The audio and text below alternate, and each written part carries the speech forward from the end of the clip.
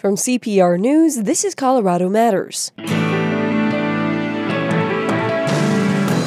Voters will decide in November if the state will reintroduce gray wolves. Why a former state biologist is voting yes. Wolves evolved in the western United States for tens or hundreds of thousands of years with their prey. We need to have that back. But a cattle rancher says no. We want the management of our wildlife to stay in the hands of Colorado Parks and Wildlife and our U.S. Fish and Wildlife Service. Today, a debate with both sides of Proposition 114. Then, to say this has been an anxious year is probably an understatement. How subjecting yourself to stress actually might help with coping. Managing your physical responses to stress, you get resilience to all the emotional things that are really racking our nerves these days.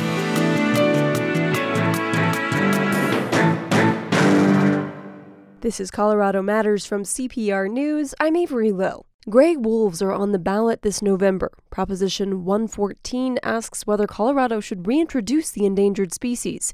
Voters have never weighed that sort of decision, which means the initiative isn't just about wolves, it's about who makes decisions about wildlife. So to sort it through, we'll talk through both sides of this issue. Arguing for the reintroduction is Gary Skiba. He's former state biologist who works for the San Juan Citizens Alliance, an environmental group in Durango. Hi, Gary. Hi, Avery. Thanks for having me. Arguing against the proposition is Robbie LaValle. She's a cattle rancher in Hotchkiss, Colorado, and a Delta County administrator. Hi, Robbie. Good afternoon, Avery. Thanks. Gary, let's start with you. Humans eradicated wolves from Colorado in the 1930s or 1940s. Why is it time to bring them back? Well, the reason we want to have wolves back is wolves evolved in the western United States for tens or hundreds of thousands of years with their prey. And ecological systems function with all of the pieces in them. That's the way they essentially have been designed to function in the end. They've evolved into a position where every part of that ecosystem has an important role to play. And wolves are particularly important in ecosystems just because of the kinds of things that they do in the way that they essentially manage their prey. And as a result of that, we've seen some of the changes that have occurred in Yellowstone, for example, where we've seen improved environmental conditions, at least partly because of wolves. I won't say entirely, but partly. And we won't probably see the same thing exactly in Colorado, but we do know, again, that wolves evolved for a long, long time with their prey and were part of how the ecosystems function. We think we need to have that back, and we also think that we owe it to our descendants to have a fully functioning ecosystem. So those are the big reasons. And how would that work exactly? If the initiative passes, when would we see paws on the ground?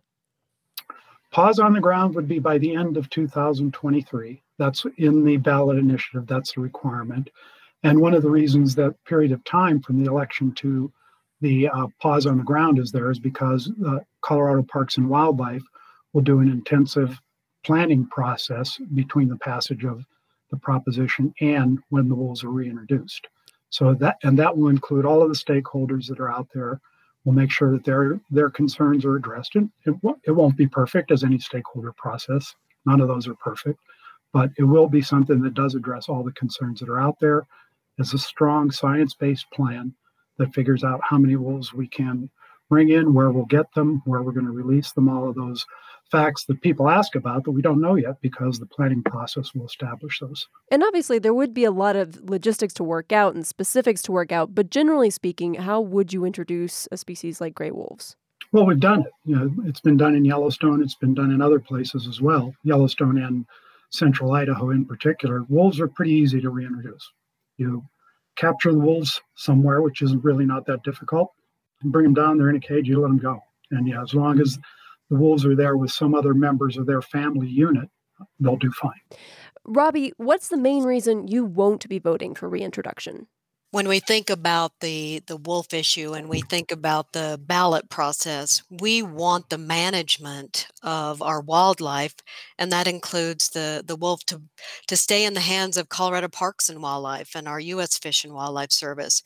So we want the biologists, we want the experts, we want the individuals that are really on the ground, that really know the science, they know the habitat, they know the ecosystems. They've looked at it. Colorado Parks and Wildlife has looked at this extensively.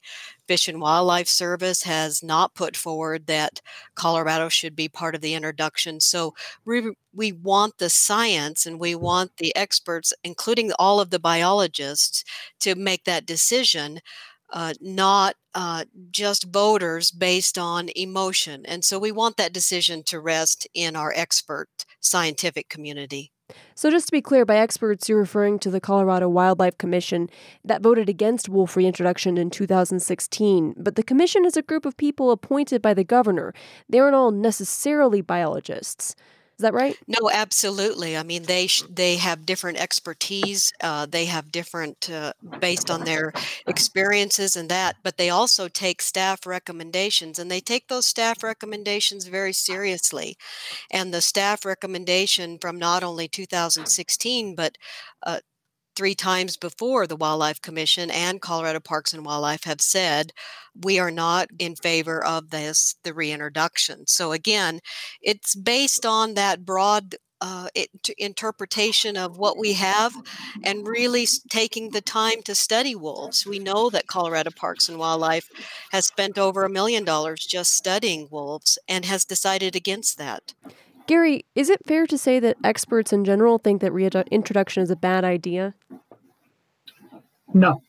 And I was going to push back on that on what Robbie said, because as you pointed out, Avery, the Wildlife Commission are not experts. They're not scientists.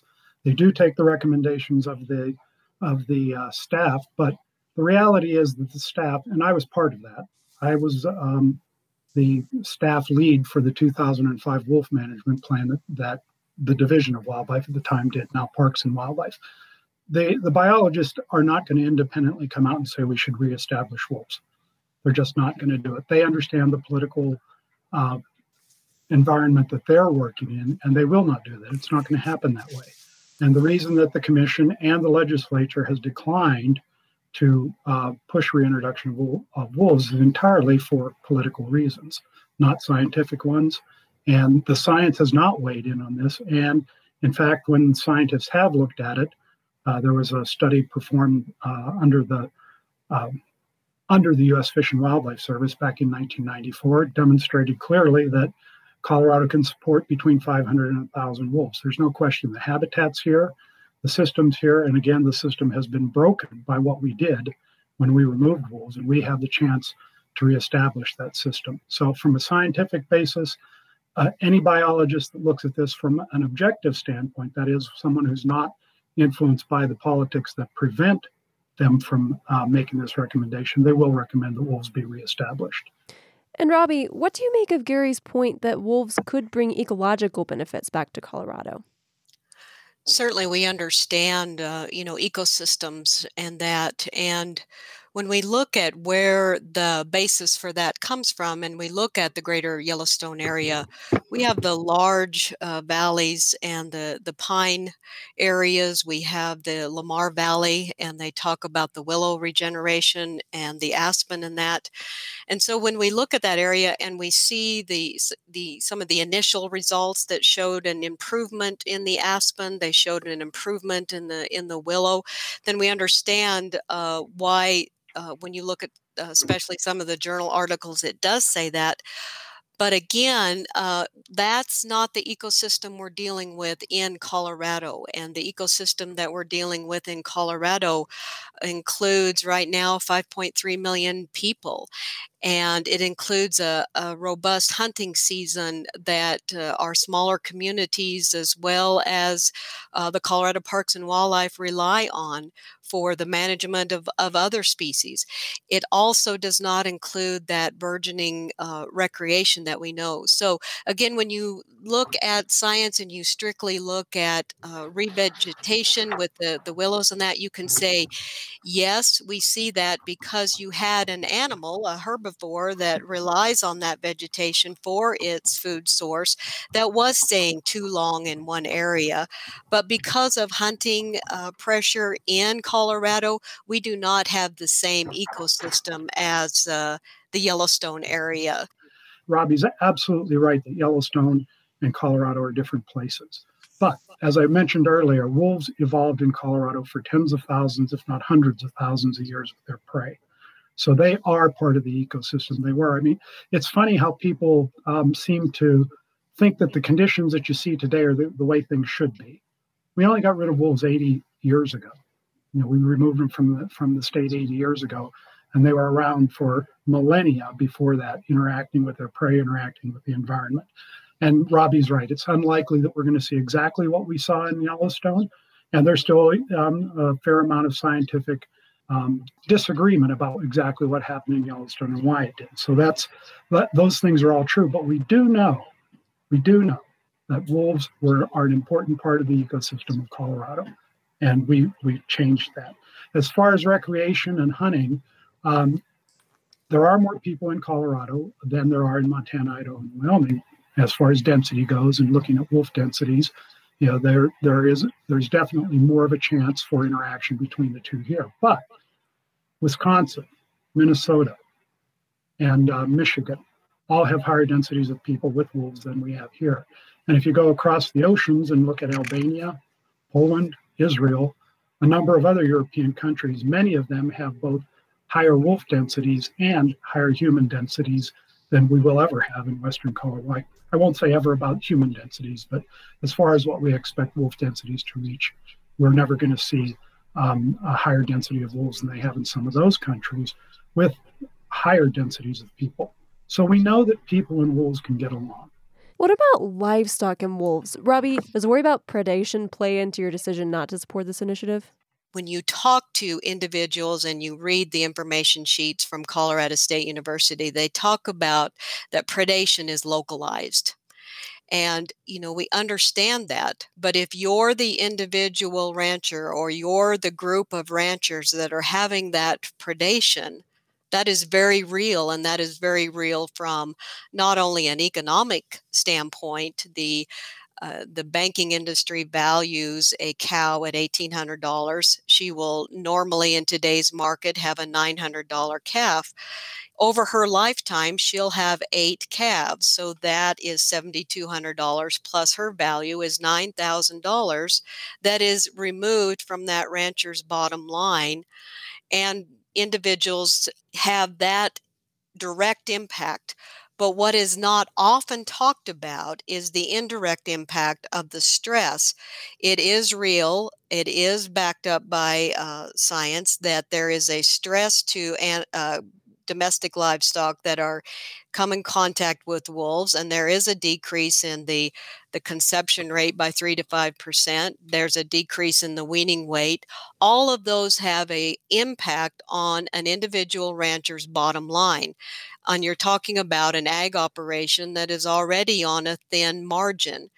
And so, yes, predation is very much real, because if you have ever seen your livestock predated on, or if you have ever seen animals that are succumb to a wildfire, we're just seeing horrific pictures of livestock that have been decimated by wildfire or the predation. It is very much a traumatic experience. And so the kills are gruesome.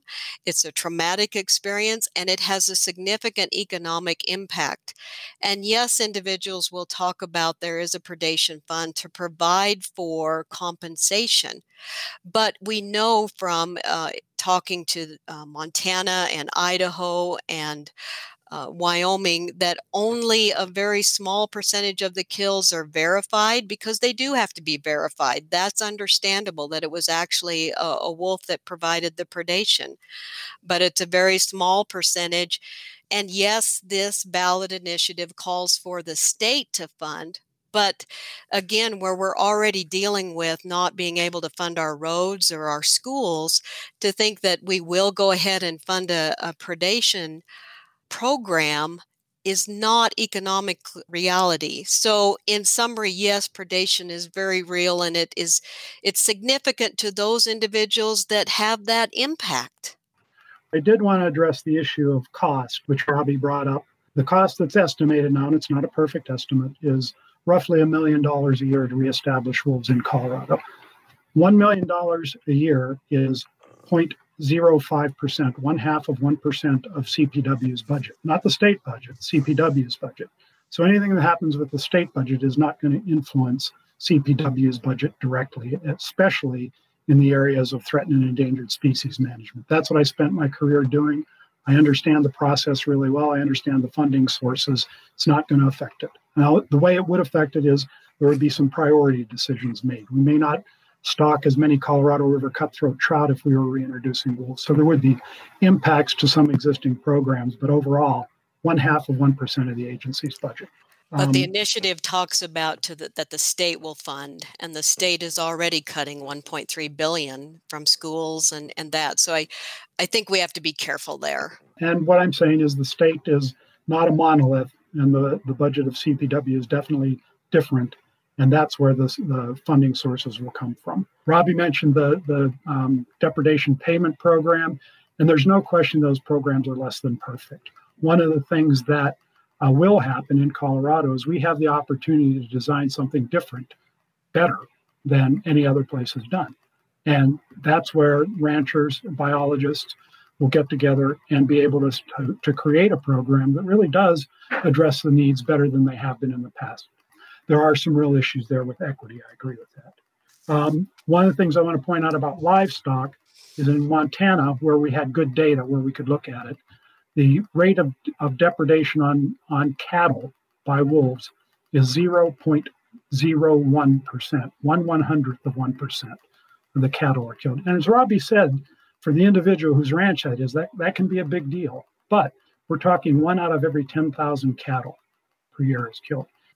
In Colorado, it isn't devoid of wolves right now. Sam Brash, one of CPR's reporters, has been writing about what appears to be a pack living in northwest Colorado.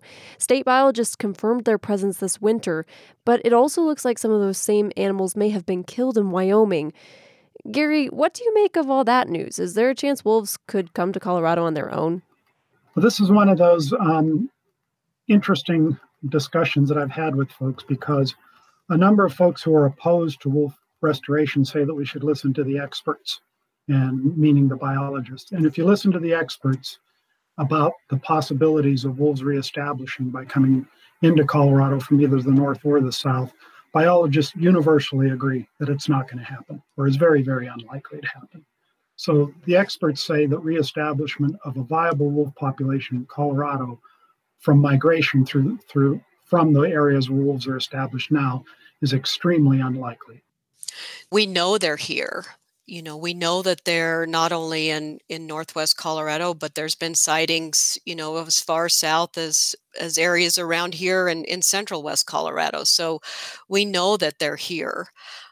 That is why the Colorado Parks and Wildlife Commission and the environmental community and the conservation community and sportsmen and landowners and biologists and all those sat down to develop the wolf management plan, because they knew that they would come into this area out of the greater Yellowstone management area. And they wrote that plan and they put that plan into place. So they knew they would come in.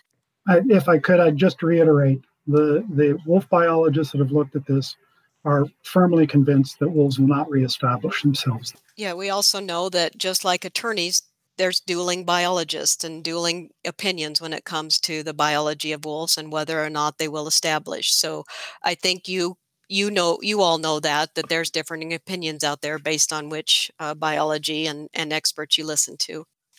Well, let's move on to our last point. Both of you live on the western slope, where wolves would be reintroduced if this initiative passes.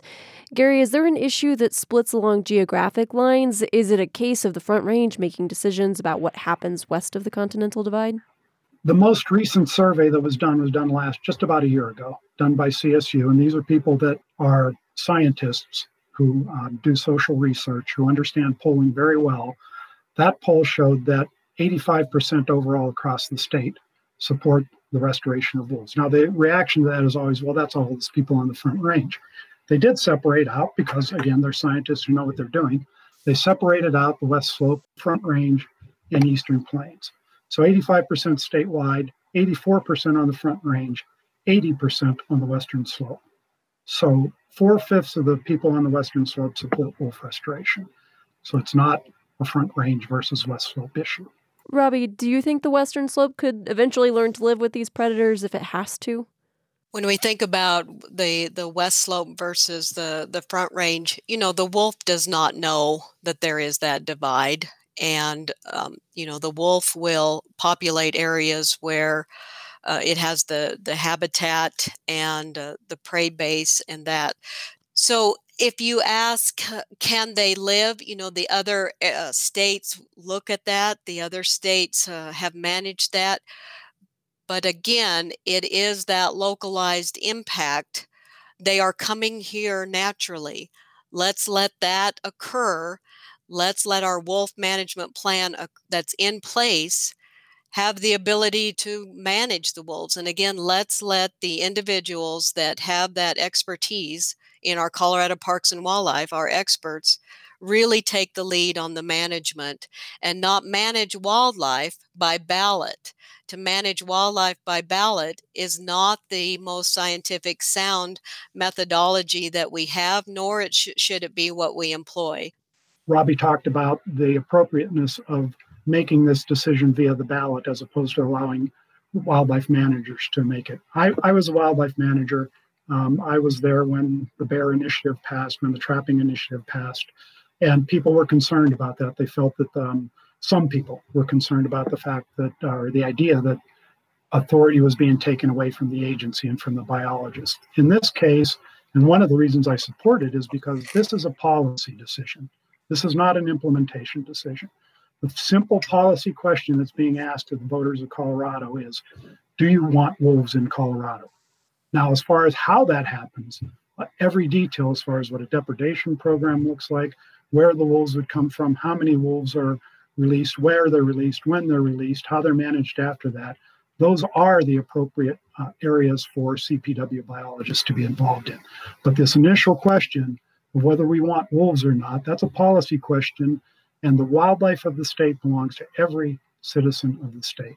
And they have not only the right, to me, they have an obligation to be making those sorts of decisions. Gary and Robbie, thank you so much for being here. Thanks, Avery. Thanks for having me. Avery, I appreciate the opportunity to bring forward critical information. And so thank you for your time, and thank you to the listeners. Robbie LaValle is a cattle rancher and a Delta County commissioner.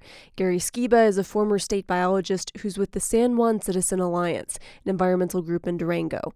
Voters will decide Prop 114, the measure to reintroduce gray wolves to Colorado's Western Slope in the upcoming election. This is Colorado Matters from CPR News.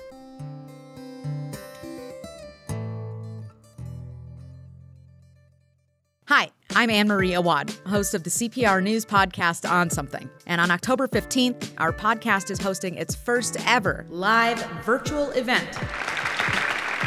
Join me and Denver's own Andrew Orvidal for an evening of stories about those awkward moments where cannabis and family overlap. We'll laugh, we'll cringe, and we'll all learn something together.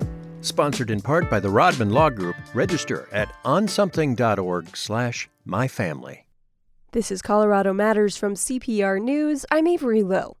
Whether it's the upcoming election and the political and social stresses gripping the country, or concern about a surge of COVID-19 heading into the fall, it seems the anxiety this year just won't let up. It's why we want to revisit a conversation about handling anxiety. Investigative journalist Scott Carney of Denver traveled all over the world to meet with scientists and healers who study the body's natural resilience. It often emerges when we're facing stress. So Carney purposefully put himself in stressful situations, playing with heavy objects, tricking his mind into thinking great white sharks were on the prowl, subjecting himself to extreme temperatures. His book is called The Wedge. He spoke in May with my colleague Ryan Warner. You meet a scientist who studies fear.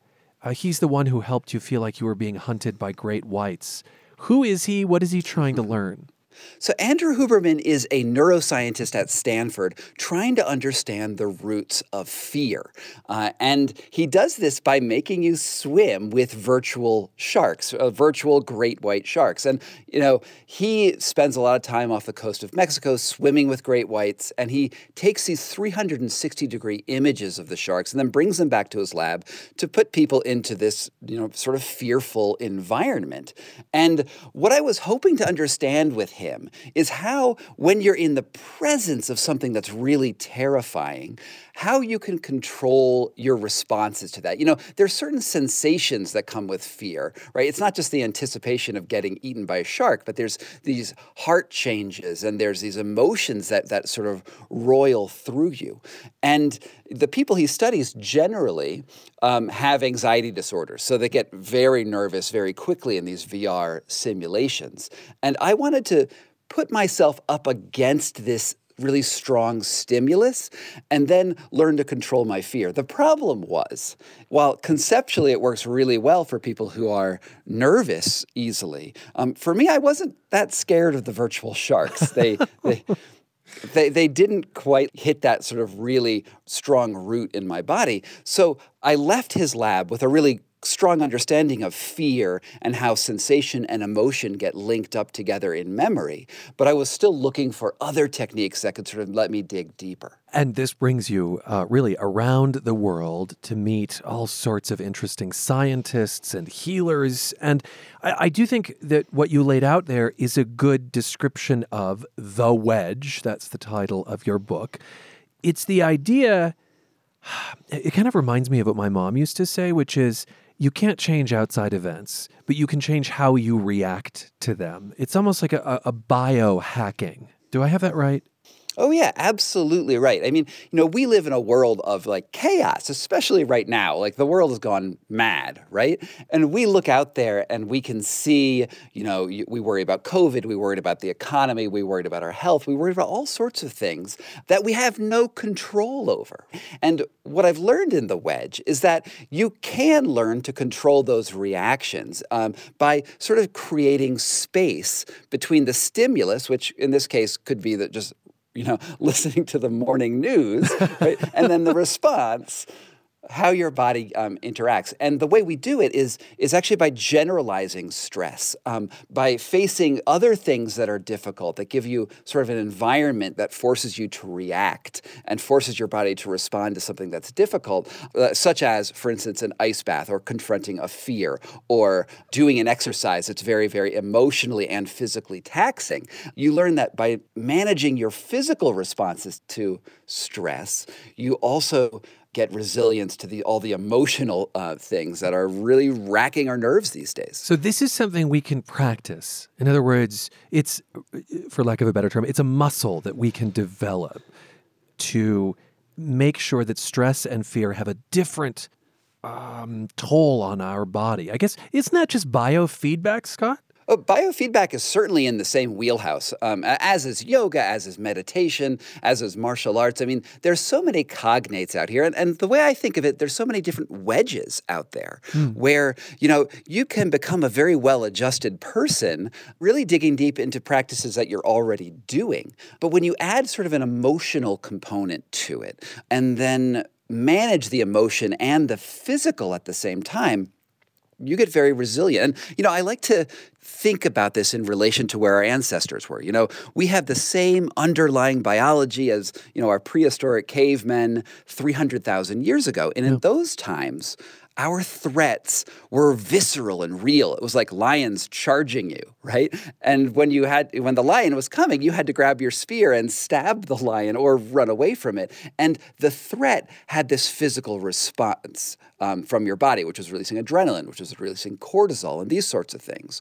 But when we fast forward to the modern world, so many of our threats are esoteric, right? They come at you through the news and through the social medias and through, looking at your bank statements. And when you look at those things, you still release the same chemicals your Paleolithic ancestors did, but you don't have the physical response to match it. And what happens is those chemicals, those hormones, sort of turn crazy in your own body, and they drive up depression, they foster anxiety, and weirdly, even autoimmune illnesses.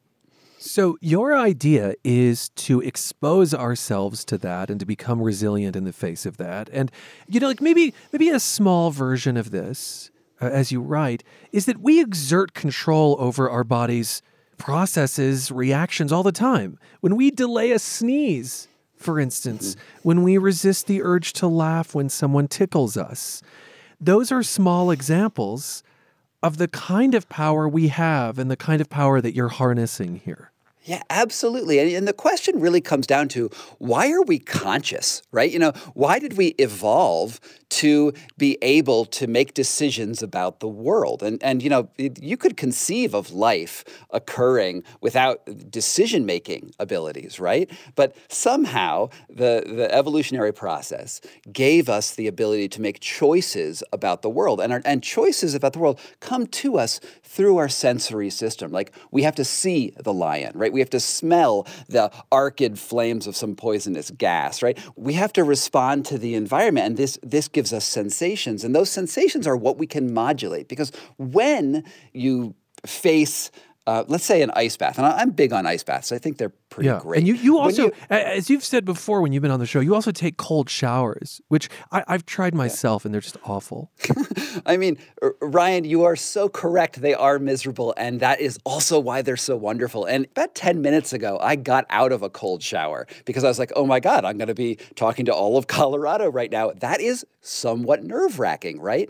But what the cold shower does, and all of these stressful stimulus do, is force you to focus on that thing, right? It forces you to focus on the cold water cascading over your naked body. Mm-hmm. And it put me directly in the moment. And the anxiety, so anxiety is essentially like adrenaline running through your body with nowhere to go. But the cold shower gave it a place to deal with. Huh. And then I come here, and now I'm talking to you, and don't I just sound wonderful on the radio? Well, I think you don't sound nervous, which is really nice. Well, the thread of this latest book is stress. So the stress of extreme temperature.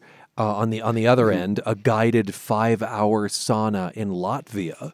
The stress of a heavy object hurled at your head. You meet this dude who has a kind of focused ritual of throwing kettlebells back and forth with a partner. It's like an anvil in the Looney Tunes cartoons. You expose yourself to ayahuasca and MDMA, also known as ecstasy. Those are sort of chemical versions of this. Are you essentially trying to recreate the puma chasing you on the Serengeti? Is that what this is?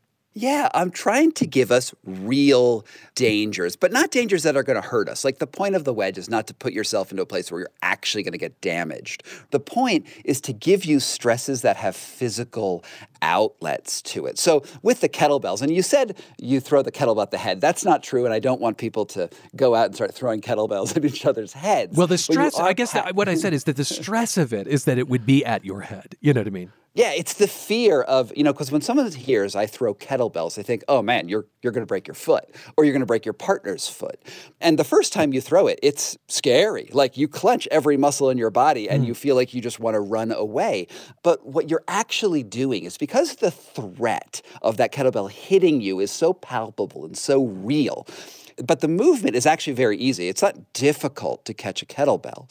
What happens is you both completely focus on that object that's going between you, and your movements start coordinating automatically. It's what we call a flow state. And you go from this thing of danger to essentially dancing. So this exercise of kettlebells uses the threat of hurting yourself to actually form connections and empathetic links to the other person that you're throwing the kettlebell with. It's fascinating. There are a ton of videos on YouTube of this kettlebell tossing back and forth, and it becomes this choreography. Now, you hinted at the potential health benefits of this kind of release and this kind of focus, and I think you said autoimmune. Yeah. Expound on that for me. So the autoimmune stuff really comes from the research on it really comes from my earlier book, which is called What Doesn't Kill Us. There's this guy named Wim Hof. He's the Iceman. He is known for dunking himself in cold water and just like being warm in these like Arctic temperatures. And when I first reported the story on him in 2011, I was going to debunk him. I was going to say, you're crazy and this doesn't work. And it turns out I could do the same things he did after like a week of training, because it's very easy to learn. But what I didn't expect is that this autoimmune illness that I had, since I was a child, just sort of vanished after doing the Wim Hof method. And what it was is I would get these canker sores, these big white mouth ulcers in my mouth, probably about once a month. And they were like the size of dimes. And these were like, some people who are listening might get canker sores. Mine were on steroids. They were really bad. But I did this method and then they sort of went away. And while there's a lot of science to why this is, and there's even a clinical trial on a Wim Hof method and autoimmunity that you should check out. It's all over Google. The way I like to explain it is that, when we're dumping this adrenaline and this cortisol and all these stress hormones in our body, you can think of your immune system as like a pack of wolves. They're going out trying to detect predators and detect infections and deal with them. But when we're in the absence of predators, and then we're also giving those wolves adrenaline, they need something to do. So they end up chewing on your body, right? They end up being, and for me, they were chewing up canker sores. Whereas if we're doing these methods, what I'm essentially doing is giving those wolves chew toys. I dump the adrenaline in, and then I give them the cold shower, and then they're like, okay, we'll chew on this instead. And that's why this is so effective at reducing not only my canker sores, but many, many other conditions, at least anecdotally. And, we have to make the caveat here that even though I know of hundreds of cases, we really would love a controlled randomized study that, is 10 years to do and $1 billion to cost. But we just don't have that yet. When you learned to fend off the cold, a lot of it had to do with breathing. One of the most practical exercises I took away from your book is trying to breathe more through my nose as opposed to my mouth. Mm-hmm. Explain why that's a thing and ground us in the science, which, by the way, I just want to say, your touchstone in this book is science, and to what extent it can back up the claims that people are making. Right. So with breathing, most Americans, most people in the Western world are mouth breathers by nature, right? We just don't have very good hygiene, so we breathe through our mouth. But, we have noses for a reason. If you look out in the animal world, almost every animal keeps its mouth closed when it's breathing, unless it is in an excited state, right? Unless it needs to sprint or something, in which case it opens its mouth and draws in more air and then exhales more CO2, which is the byproduct of respiration. Now, for whatever quirk of evolution that it turned out this way, is that we actually don't detect oxygen levels in our body. What we detect is the buildup of CO2. So when you have higher levels of CO2, that correlates with anxiety as well. That gives you sort of those anxious feelings. And if you go to cognitive behavioral therapy, sometimes they will dose you with CO2 to induce a panic attack in a safe setting in order for you to feel okay about the panic attack, and that this alleviates some of the anxiety of panic attacks. But the important thing to realize is that CO2 can actually trigger the panic, okay? So what happens is if you're breathing through your mouth, you're always blowing off CO2. So you actually are very sensitive to CO2 buildup in your body. Even low levels of CO2 will actually make you feel more anxious. And in correlation to that, it'll also make you feel more exhausted if you are doing sort of an endurance event or something like that. And what the exercise is if you start switching from mouth breathing to nose breathing, you will build up tolerance to CO2, which will make you less anxious in general because you've sort of just made yourself more resilient to it. And it's especially great if you can do a cardio workout while just breathing through your nose. And I know it sounds sort of easy to do. Okay, I'll just breathe through my nose. But this will be the hardest cardio workout of your life. And you will have it will be physically exhausting. You will be emotionally spent at the end of that too, because you're also having these to manage your anxiety. However, if you push through it, if you sort of continue these practices over time, you have sort of across the board changes in both anxiety and, interestingly enough, performance. Because what you can do is then when you're in that, let's say you're a sprinter and you train sprinting just nose breathing, then when you switch to mouth breathing, you have all of this more oxygen, you're blowing off more of CO2, and you actually have raised the floor of your performance. I've been riding my bike to and from work and experimenting with this. It's not easy, by the way, to just focus on nose breathing when you are in any kind of cardio activity. It does strike me that the masks that we're all wearing these days have a very similar effect, actually. I wind up being much more conscious of nose breathing. Yeah, I mean, we should start a company called COVID Fit, because these masks actually do restrict your air pathways and you're sort of rebreathing CO2. And that can actually make you feel more anxious. And you could just think about it. No one likes wearing a mask, right? But over time, you will develop tolerance to that CO2. And the long-term effects are probably beneficial from a CO2 tolerance perspective as well as not spreading germs around everywhere. I mentioned some of the more extreme experiments that you took part in to understand this kind of mind-body connection. MDMA therapy, which the FDA is warming up to. A lot of research into this actually at CU Boulder, which is part of a clinical trial to treat PTSD with MDMA-guided therapy. You drink ayahuasca in the Amazon, which you describe as having, quote, the consistency of used motor oil and a taste somewhere between rotting fruit and coffee grounds. But a more straightforward experiment was to go into a float tank. These have popped up all over the place. Will you describe the environment they create? Yeah, so I went to floating in two different places, one in Tulsa, Oklahoma at a float research center, and also at Samana Float just down in Rhino. And what is so fascinating about the wedge is that, most of the time I'm going into places that are really, really intense, right? And then controlling myself in that environment. And then managing to look inside my body about what's happening outside the body.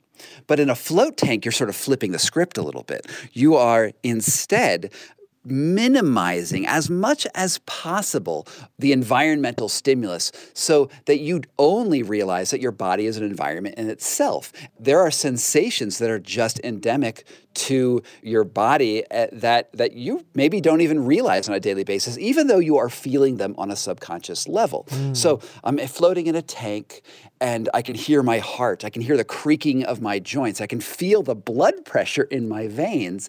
And that stuff is sort of happening on a low level all the time.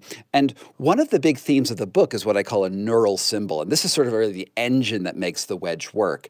Essentially what it is whenever you feel anything from the outside world, it comes into your body as both a sensation and an emotion. So it comes in through your skin or your eyes or wherever, right? Enters into the lowest parts of your brain, and then your brain bonds that sensation with emotion. And that's how it makes sense of it, because otherwise the sensation has no meaning. And this is what a neural symbol is. And whenever you feel something the first time, you sort of bond this in a special way in your brain, so that the next time you feel that same sensation, it actually accesses the prior emotion that you had when you first felt the same stimulus. Now, in a float tank, where this is so important, is that in a traumatic event let's imagine the soldier in Afghanistan who's walking down the street and it's like a nice day, sunny and whatever. There's some kids playing, a certain quality of light, there's some smells. And then boom, roadside bomb, he's thrown to the ground, his buddy's dead, and he's sort of looking around, his heart's pounding in his chest, he's breathing really heavily. And, this is a really traumatic, horrible event for him. When he comes back home, one of the things that might trigger a panic attack for him is if he has the same quality of light that was that same day, or a smell of flowers, which isn't a traumatic thing normally, but it's bonded with that previous emotion in him. And that triggers a panic attack. Now, the same thing can happen with your own body. Because the first time people are most aware of their heartbeat, for instance, is when the adrenaline is pumping at full volume after a traumatic event. And so that the heartbeat is always there, and it's always sort of triggering back to that traumatic experience for these people with PTSD. That is, my own body is the cue. My own body is the roadside bomb. Yeah, exactly. So when you go to a float tank, and with this researcher Justin Feinstein at the Laureate Institute for Brain Research has shown that when you put these people in a float tank, they suddenly have a new association with their heart, because now the environment is so calm, it's so peaceful, it's so easy that their heartbeat now isn't as alienating, their breath isn't as alienating, and they can actually create a new neural symbol on their sort of like their library shelf of neural symbols that then they can also access. And what his studies have shown is that these are almost as effective as SSRIs in reducing panic and anxiety, which is amazing. SSRIs, the pharmaceuticals, yeah. I mean, it's just so fascinating because, of course, I'd want my body to know, don't touch the stove twice. It makes sense that my body learns to associate that negative sensation with the emotion of don't touch that. But you don't want that with walking down the street on a sunny day and smelling flowers. And so there's the ability to retrain that, which is a version of what we've been talking about, this kind of wedge idea. We've covered a lot of ground, and that's because you covered a lot of literal ground for this book, Crisscrossing the Globe, when that was still possible. Remember that, Scott? Oh, man. It's such a trite question, but what do you want people to take away from the book? I really want people to reframe their understandings of stress. You know, life is difficult, right? Life is difficult, particularly right now, in various and novel ways. Yeah. But we have a choice, as your mother said, right? We have a choice on how we will respond to that stress. And sometimes it's very difficult to do.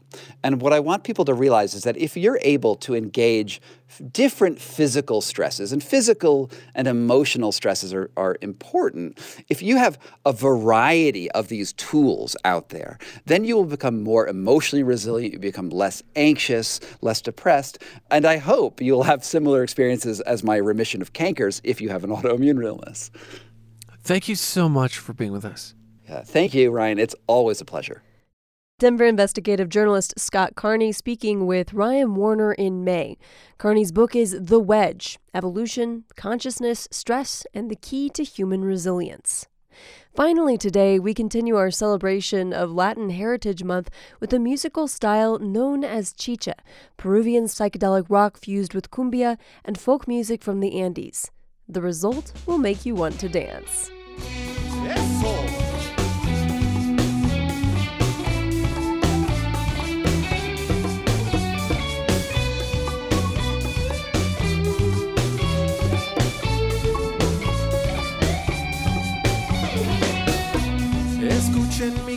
This is the Denver band Don Chicharrón with De Mal Humor, recorded at the CPR Performance Studio last year. Lead singer Aldo Pantoja says he didn't grow up listening to chicha, and inspiration for the band came about when he visited his brother in New York. My brother invited me to a show in Red Hook, and I'm a big theater guy. I wanted to go see a Broadway musical. And my brother Ivan was like, no. Like, let's go to the show. Like, there's a Peruvian band, Los Wemblers de Iquitos. And my mind was blown that they were here in the United States, one. Two, that the audience was really loving this type of cumbia. And three, it was a style of music that I felt a connection to. And so since then, I literally, during the concert, I was texting my good friend, Justin Horrigan, who is one of two lead guitarists in the band. And I said, Los Wemblers de Iquitos, escucha, listen to these. We have to do something like this. And so I got back from New York and it started. Don Chicharrón hasn't performed on stage since January, so we'll leave you with their performance of Sábado Gigante from last year's Underground Music Showcase. Eso.